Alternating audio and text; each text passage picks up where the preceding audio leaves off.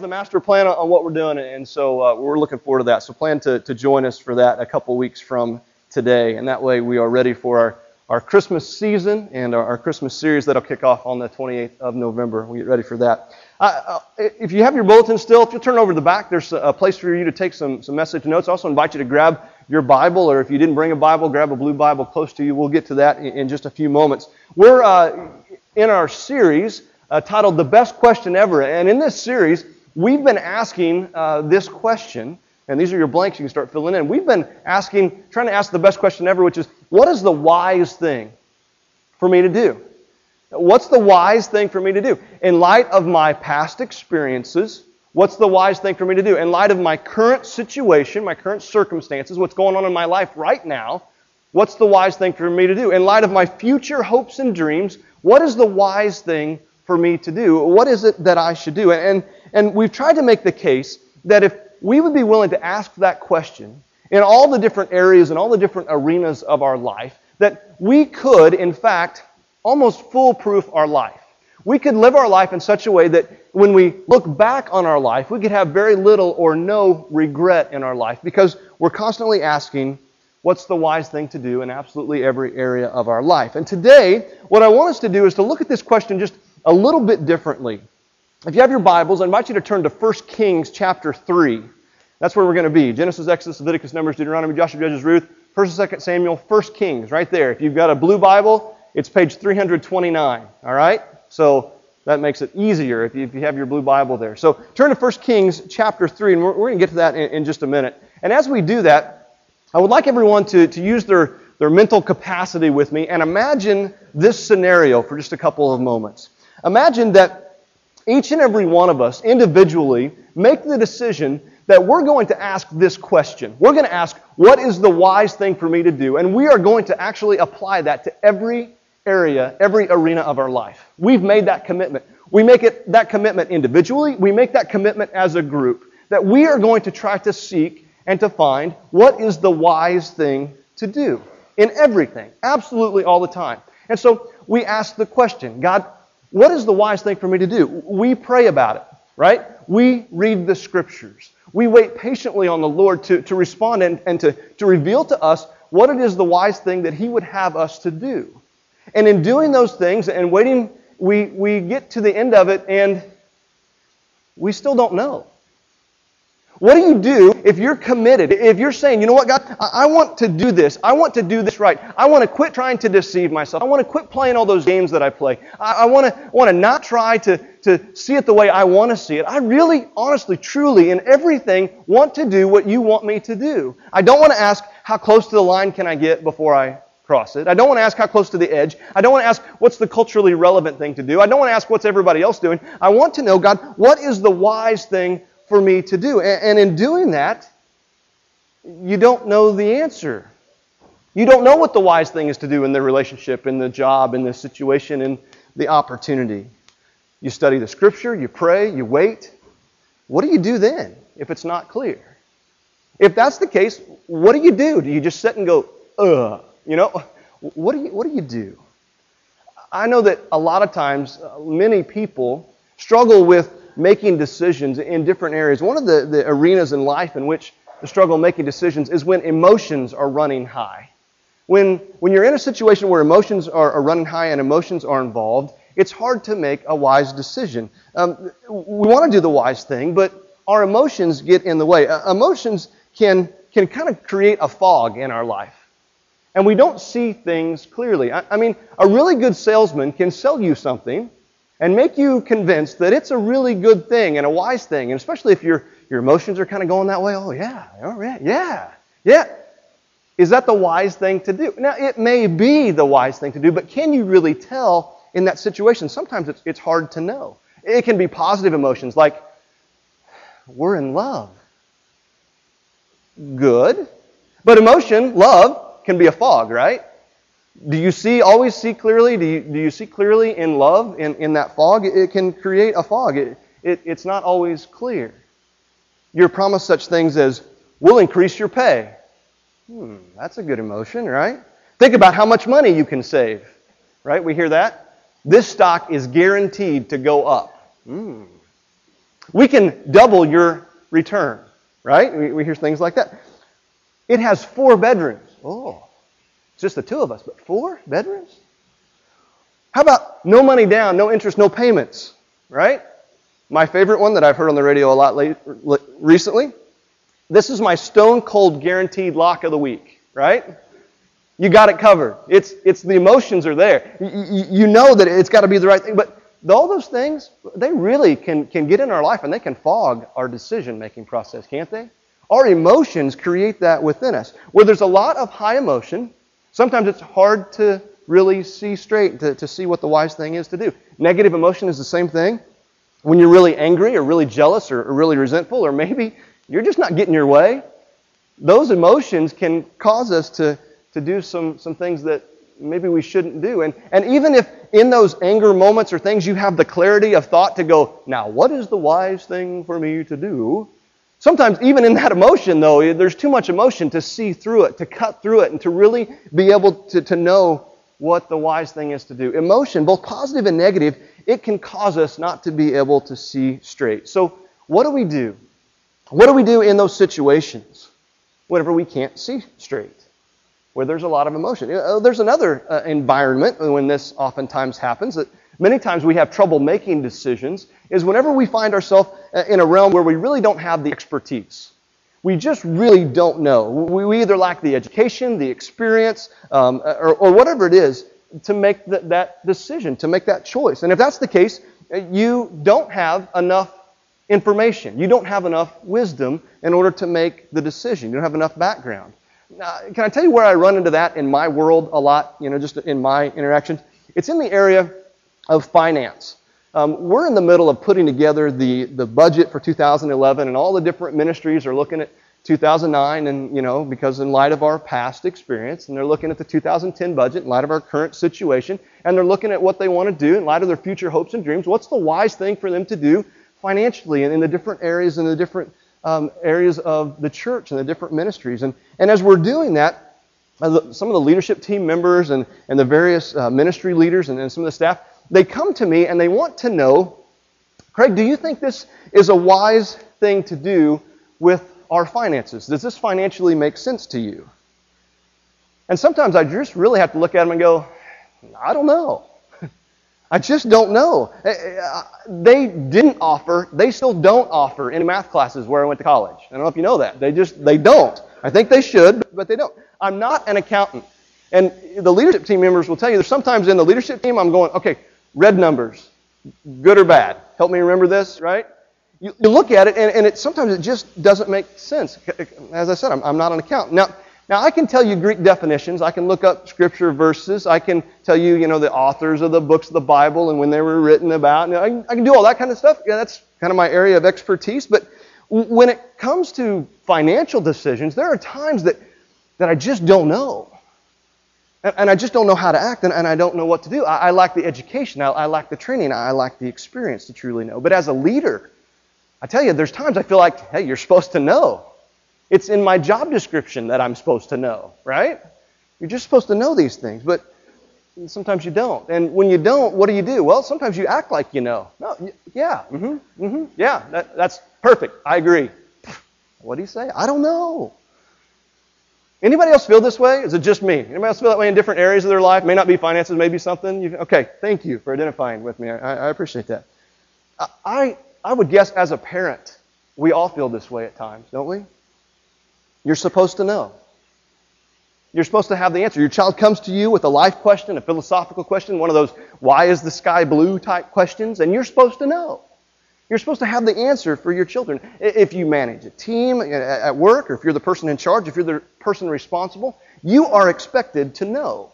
But when you don't know, when you don't have the experience, and when you don't have the expertise, when you don't have the education, when you don't have the background, how are you supposed to make the decision? Here's the secret. Here's the secret that I want you to know. The secret of wise people. Every wise person you know knows this secret. And once you hear this, you may wonder if they're really that wise anymore. This is how they became wise. Fill in these blanks. Wise people know when they don't know. Now that's life-changing, right? Everybody's going to walk out here going, wow. Did you hear that? No, wise people know when they don't know. They don't deceive themselves. They don't pretend. They don't act like they have it all figured out. They don't act like they're smarter than everyone. Wise people know when they have reached the end of their knowledge. Wise people know when there's too much emotion. Wise people know when they don't know. And the second part of that is this. Not only do they know when they don't know, but wise people are not afraid to go to those who know. They're not afraid to go to those who know. They're courageous enough to go to those people that know. It takes a lot of security to say, I'm in charge and I have no idea. I'm responsible and I just don't know. I'm your father and I don't know the answer to that question. Wise people know that they don't know and they're not afraid to go to those that do know. Can I tell you that's one of the many reasons I'm so very thankful for our staff and leadership team and ministry leaders? Because they have the passion and the experience and the expertise and the background to do an amazing job in their respective areas. And I'm glad that they're willing to serve the Lord through PCC. I am so thankful for the fact that we can surround ourselves with people who are willing to use the wisdom they have to serve in areas where the rest of us maybe aren't so wise. Wise people know what they don't know, when they don't know. And they're not afraid to go to those who do know. If you talk to a wise person, basically they will tell you that. Wise people seek counsel. They understand the value. They understand the importance of seeking counsel. And I know that to me this is somewhat doesn't make any sense because oftentimes we fall into the trap of thinking, well, this person is wise. And because they're wise, they don't have to ask anyone. People come to them asking for wisdom. But because they're so wise, they don't have to ask anyone for any counsel or any wisdom. But that is so wrong. Wise people get counsel. And the reason they get counsel is because they're wise. Does that make sense? Because they're wise, they understand the value of wise counsel. And I think that's one of the reasons that the Bible is so amazing. The Scriptures give us insight into this arena of our life. The Bible tells us that the wisest person to have ever lived was King Solomon. King Solomon was the son of King David. He took over when his father David died. And we see in 1 Kings chapter 3, which is where we're going to land here for a couple moments, that the Lord appeared to Solomon in a dream. Solomon was in his late teen years at this point, so if you can transport yourself back to your late teen years and put yourself in Solomon's shoes for just a few moments, the Lord appeared to him in a dream. And in verse 5 it says this, the Lord said to Solomon, ask for whatever you want me to give you. Wow, think about that. If you're a teenager, God were to show up, ask for whatever you want me to give. What do you want, in other words? I have a blank check here for you. What would you like for it to include? What would you ask for? Okay, you're not in church. What would you ask for? All right, honestly, what would you ask for? Wealth, riches, power, fame. What would it be? Influence? Think about all the things that you would probably ask for. I would probably ask for. Look at what Solomon asked for in verse 9. Give your servant a discerning heart to govern your people and to distinguish between right and wrong. Yeah, that's what I would ask for too. You? Right? That was second on the list, right? No, what? Wow. Look, he asked for that. He asked for wisdom, and God gave him wisdom. Look at verse 10. The Lord was pleased that Solomon had asked for this. So God said to him, since you've asked for this and not for long life or wealth for yourself, nor have you asked for the death of your enemies, but for discernment in administering justice, I will do what you have asked. I will give you a wise and discerning heart, so that there will never have been anyone like you, nor will there ever be. Wow. Solomon asked for the right thing. You know, it's one of those loaded questions. What do you want? He got it right. Everybody has a certain measure of wisdom in our life. But God said to Solomon, I'm going to make you the wisest person to have ever lived before and to ever will live. You'll be the guy. You'll be the wisest man in all the world. And because he was the wisest man in the world, he became the go-to guy. Everybody was coming to him asking him all the questions. He was a scholar and and a teacher and a writer and a poet. And Solomon had it all. He could do everything because God had given him that wisdom. And God didn't stop there. Look at what God says in verse 13. It says, "Moreover, I will give you what you have not asked for, both wealth and honor, so that in your lifetime you will have no equal among kings." Ask for wisdom and he got it all anyway. Wow. Solomon was wise. And here's what I want you to see. The wisest person that ever lived, King Solomon, do you realize that if you read what he wrote and what's recorded for us in the Scriptures, that he had more to say about us seeking counsel than all the other writers combined? Solomon said, you need to go and seek counsel. Now, the question becomes, why would the wisest guy in the world say that not only he, but the rest of us, we need to go seek wise counsel? Because he was the wisest man in the world. That's why he said those things. Because wise people know when they don't know, and wise people are not afraid to go to those that do know. In the New Testament, we are encouraged and challenged to follow Solomon's example. James wrote this in the first chapter of his book. If any of you lacks wisdom, he should ask God, who gives generously to all without finding fault, and it will be given to him. This verse, it gives us an assumption and a powerful promise. The assumption is that there will be times when we are not wise enough.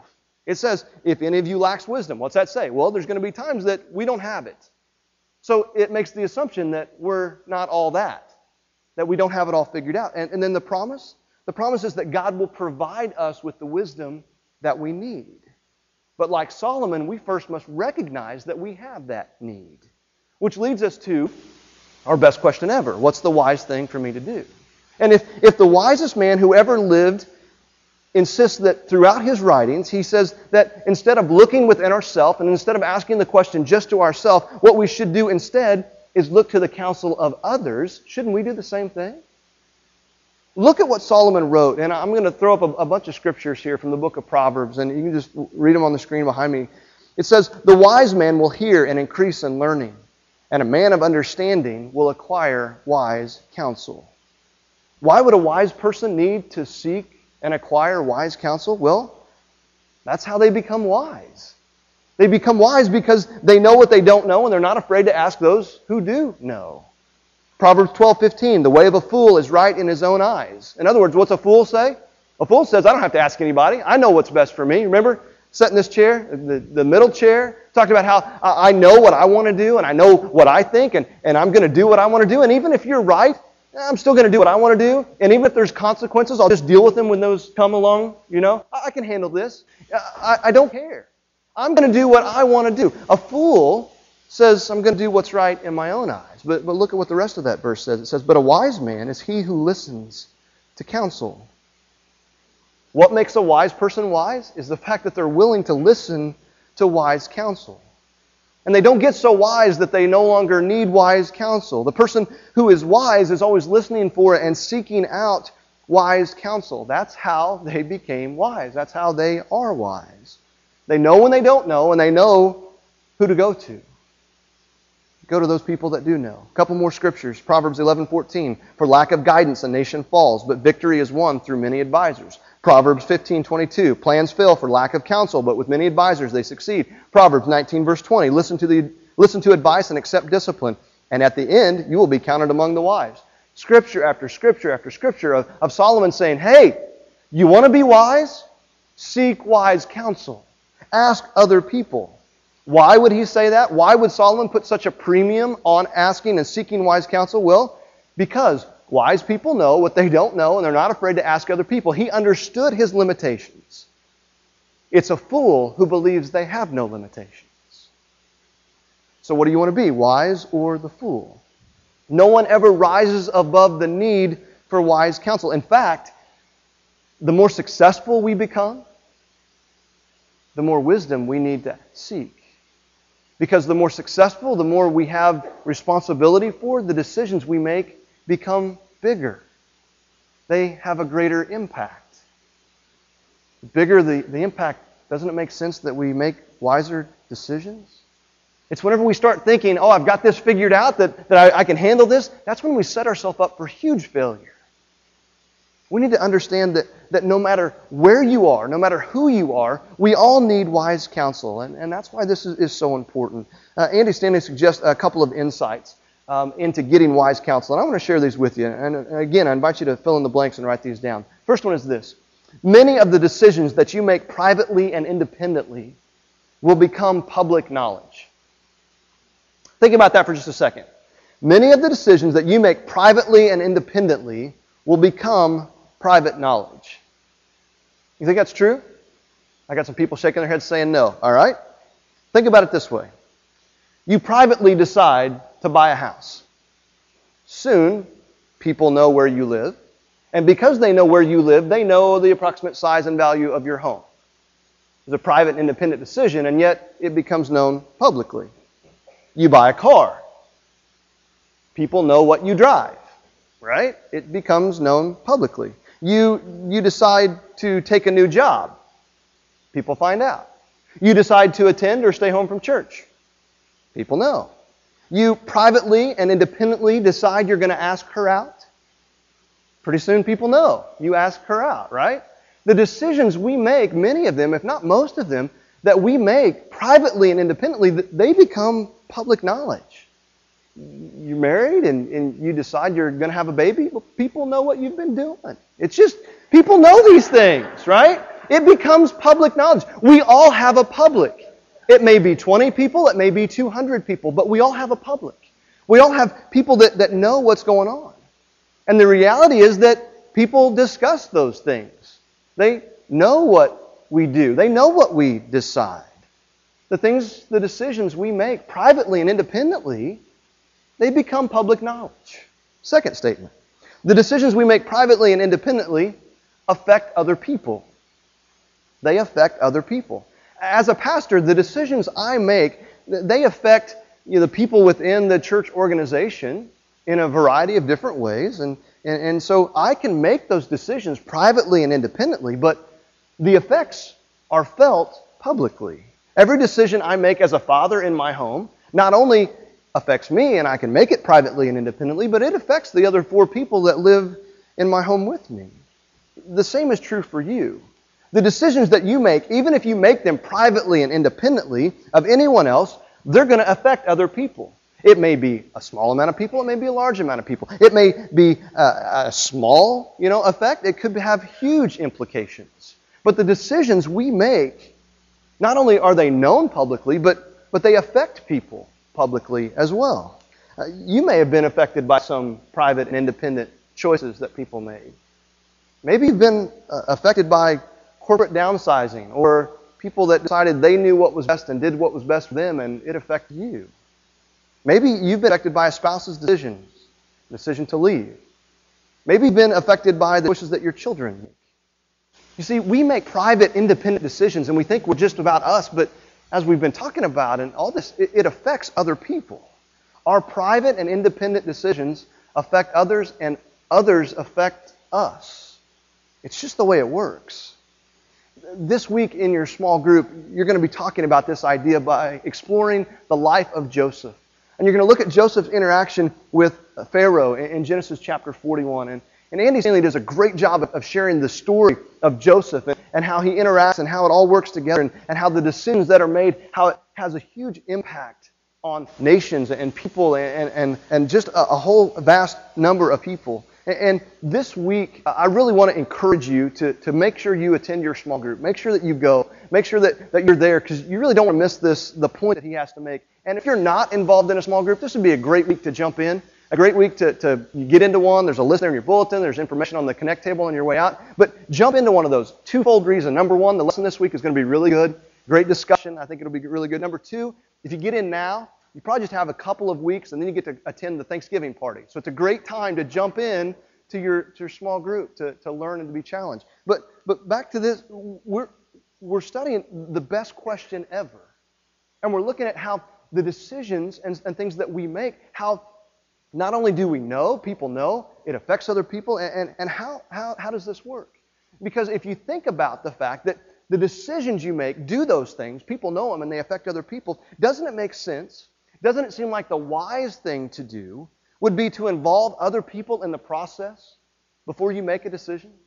Doesn't it make sense to seek wise counsel? Why not benefit from their insight? Why not invite a few choice people into your decision-making process? Now, I'm not suggesting that you take an opinion poll of everybody you know. What do you think I should do? What do you think? No, it's not like you're polling everyone, nor do you take everyone's opinion and weigh them equally, but you take a few choice people, people that you trust, people that know you, and you find out what they think, and you gain from their insight. Solomon, the wisest man in the world, said, you need to seek wise counsel. How would we not do the same thing? How would we just stay in our full seat and think we could do it on our own when the wise counsel is there for us? We've been proposing throughout this study that the best question ever is, what is the wise thing for me to do? And maybe the second best question ever is, what do you think is the wise thing for me to do? Again, not with everybody, but with a few choice people. Think about it this way. As a parent, isn't that what you want your kids to do? You want them to come to you? You want them to come and say, hey, Mom and Dad, what do you think? What do you think about this decision? Because you want to be able to use your experience and your wisdom and all of that you have and pass it on to them and share with them to hopefully help them avoid some of those heartache and negative consequences in their life. But too often, we're not like that. We don't seek wise counsel. Can I tell you where I see this in my world more often than not? People often come to me and looking for wise counsel whenever they are in crisis, when a relationship is crumbling, when a teenager becomes pregnant, when they're arrested, when they feel hopeless. And in those situations, you should. We all would obviously need wise counsel in those situations, and we should seek that out. But I cannot help but wonder, what would it be like if they would have sought wise counsel before making those decisions, before the crisis situation hit? What if we would have sought wise counsel prior to being in the desperate need for wise counsel? You see, experience is a great teacher, but why not learn from other people's experience? Why not gain from their knowledge? Why not gain from their wisdom? And I know there's different types of people out there. There's people that are like, you tell me what to do and I'll gather it all in and I'll make a wise decision. Other people are like, you tell me the stove is hot, it may be hot, but I'm going to touch it anyway just to make sure, right? We need to learn from other people's wisdom, from other people's experience. We need to have people that can speak into our lives, who can speak wisdom into our life. And I have to ask this question of each and every one of us. Who is that for you? Who is it that's in your life right now that is speaking wisdom into your life? At the bottom of your bulletin, you'll see 3 blanks across there. I've got a little long-winded, and so we had to kind of shove them down there at the bottom. But here's what I want you to do. I want to give you a minute, and I want you to think about this. And I would like for you to write it down if you're willing to. Who are 2 or 3 people that are speaking wisdom into your life right now? And if you can't come up with anyone, then who are 2 or 3 people you need to seek out and ask them to speak wisdom into your life? Would you take just a moment? And would you think about that? And would you write that down?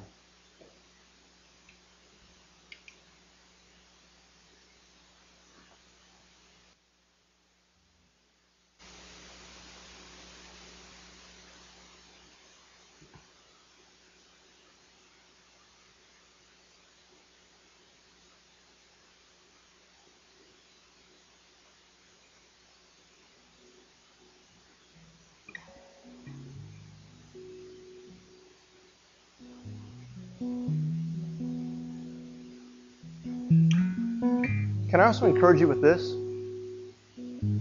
Who is it that you know that could benefit from your wisdom? Who is it that you need to go to and say, hey, I would like to enter into this walk with you and share with them? Who is it that you need to speak wisdom into their life? I know that in my life and in my experience, the wisdom that I've received from other people regarding being a father, a parent, a husband, regarding being a leader, a pastor, that the wisdom that's been poured into me is invaluable. And it's because of the wisdom that they gave me that I can be a little better in each one of those areas. And there are times that whenever I'm faced with the decision that I find myself being paralyzed, not knowing what to do. And oftentimes, if I really am honest with myself, the reason I feel paralyzed is because I haven't allowed the people to speak wisdom into my life. And I begin relying upon myself way too much instead of the wisdom that God has through His Word, the wisdom that God has through other people. We need to not think that we have to do this on our own. We need to know that we can do this together. We need to know that we can experience this together, that we can seek wise counsel. A lot of times I visit with people and they feel like they're walking their spiritual life all by themselves. You don't have to do it that way. You don't have to be all alone. You can do this together in community.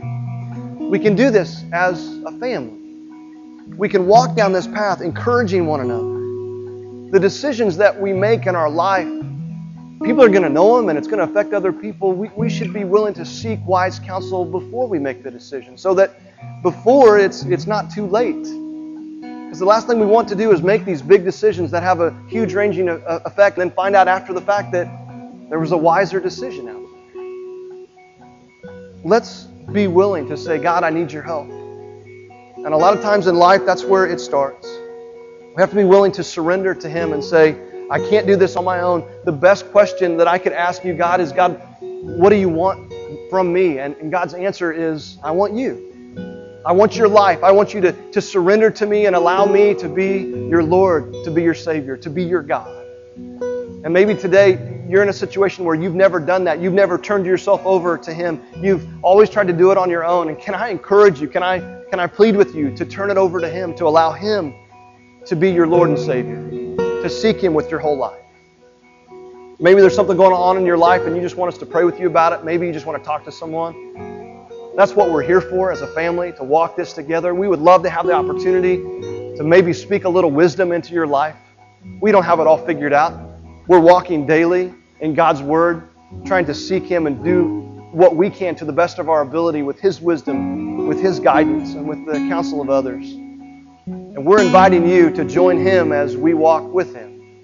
And let's do this together. Stand with me. We're going to sing this invitation song. If you want to talk to someone, if you want to turn your life over to Christ, you make your way over to the cross and we'll meet you there.